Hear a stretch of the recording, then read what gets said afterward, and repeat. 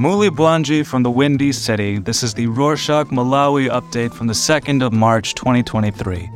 Here's the quick summary of what's going down in Malawi. Happy Martyrs' Day. The 3rd of March is observed as Martyrs' Day, a public holiday in Malawi. This means that locals will have an extended weekend starting Friday the 3rd till Sunday the 5th.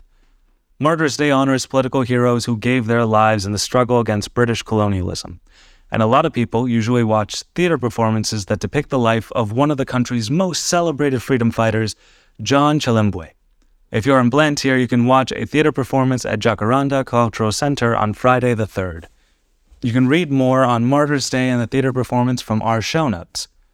Now, many people in Blantyre had a dramatic morning after the police had a shootout with armed robbers at Chichiri Shopping Complex at around 10 a.m. on Monday the 27th near Keza Complex. Eyewitnesses told local media that robbers started shooting at the police while trying to get away, and the police retaliated and shot back at them. The robbers were trying to rob a bank within the vicinity, but the police were tipped off by anonymous individuals, and they started following the vehicle in a civilian car and attire. The eyewitnesses said many shots were fired and that the robbers were all shot in the legs to stop them from running after they tried escaping their car. Later on, Sergeant Aubrey Singanima, the deputy police publicist for Blantyre Police, said detectives from Spesh Police foiled the attempted heist. He said the officers shot and apprehended the suspects, but did not mention how many they were. However, eyewitnesses confirmed that there were 6. Singaniyama said that the suspects were driving a car with fake registration plates, and around 3 p.m., a local media house revealed that the 6 armed robbers were using toy guns and machetes. They were linked to 6 other robberies within the southern region. Superintendent Peter Kalaya, the spokesperson for the National Police, alleged that the 6 mounted a roadblock in Thilo and robbed 2 businessmen of 4 million kwacha, about $4,000, in 2 spate incidents. Now, the oldest of the robbers was aged 52 and the youngest was 32. He said that robbers are facing 4 counts of robbery, attempted robbery, conspiracy to commit a robbery, and being found in possession of offensive weapons. Some filing stations in some parts of the country have no petrol. Local media reported that gas stations in Blantyre, Wazuzu, Mangochi, and Lilongwe have gone days without any fuel supply. There are also rumors that oil companies received communication to prioritize deliveries in major cities. On Wednesday the 1st, Fatina Konje, the Public Relations and Consumer Affairs Manager from Malawi Energy Regulatory Authority, said that the inflows are not at the most optimal level, but assured that fuel consumption and deliveries are still ongoing. There are fears that the country will experience another shortage, as was the case last year. Now, people are unable to travel from Makanjira to Mangochi following news that 2 bridges along the stretch were washed away on Wednesday the 1st. Now, one of the affected bridges is the Lilore Bridge, which wasn't a shocker to many, because the bridge was temporarily patched up after it was damaged by a cyclone about 2 years ago. However, some people are shocked to hear that the Lugola Bridge was affected too. This means that medical services requiring referrals to Mangochi District Hospital are currently halted. In addition to that, local media reported that relief aid materials such as maize that the Department of Disaster Management officers was delivering to the Makanjira village are stuck in the district commissioner's office.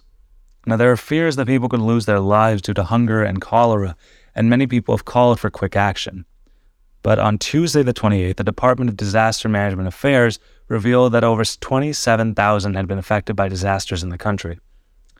Chipaliro Kamula, the spokesperson for the department, also said that over 60 people have been killed and over 200 people have been injured.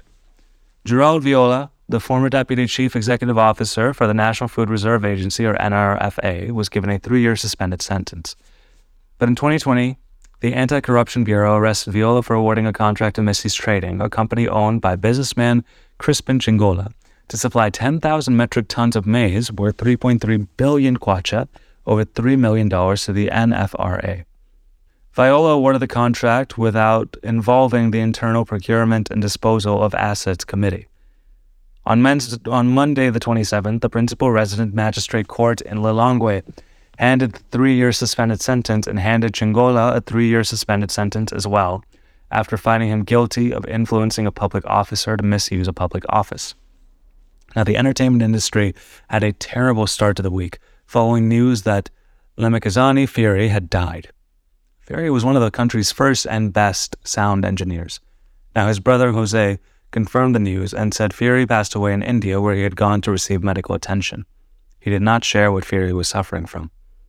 On Thursday the 2nd, local media reported that Fury's remains would arrive on Thursday the 2nd through Kamuzu International Airport in Lilongwe.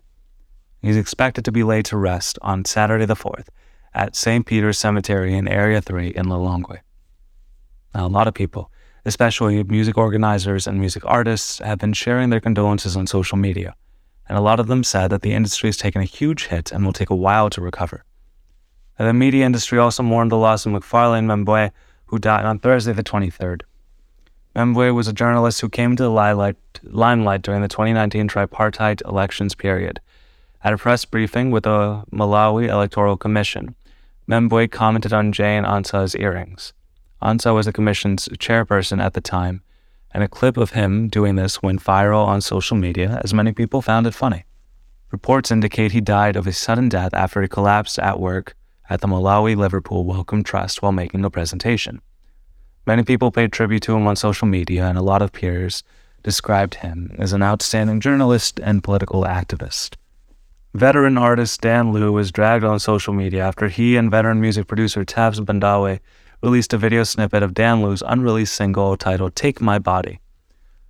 On Thursday the 23rd, Dan Liu released a minute-long video where he and Bandawe sang the song and make vulgar gestures corresponding to the sexually explicit lyrics. While the majority of his fan base shamed him for this, others said sexually vulgar music is not new to Malawans and should not draw negative attention. On Tuesday the 23rd, Bandawe took to his Facebook page to apologize for the clip. Part of the post said he should have known better since he's in the music industry for a long time, and he emphasized the song was not meant to offend anyone and apologized unreservedly to those he had offended. He also said he had no ill will towards Dan Liu and described him as a brother and a wonderfully talented artist. Now, players and supporters of Niassa Big Bullets are celebrating the club's new sponsorship deal. On Tuesday the 2nd, the First Capital Bank revealed that they have given Niassa Bullets a sponsorship package of 525 million kwacha, over $500,000 for the next 3 years.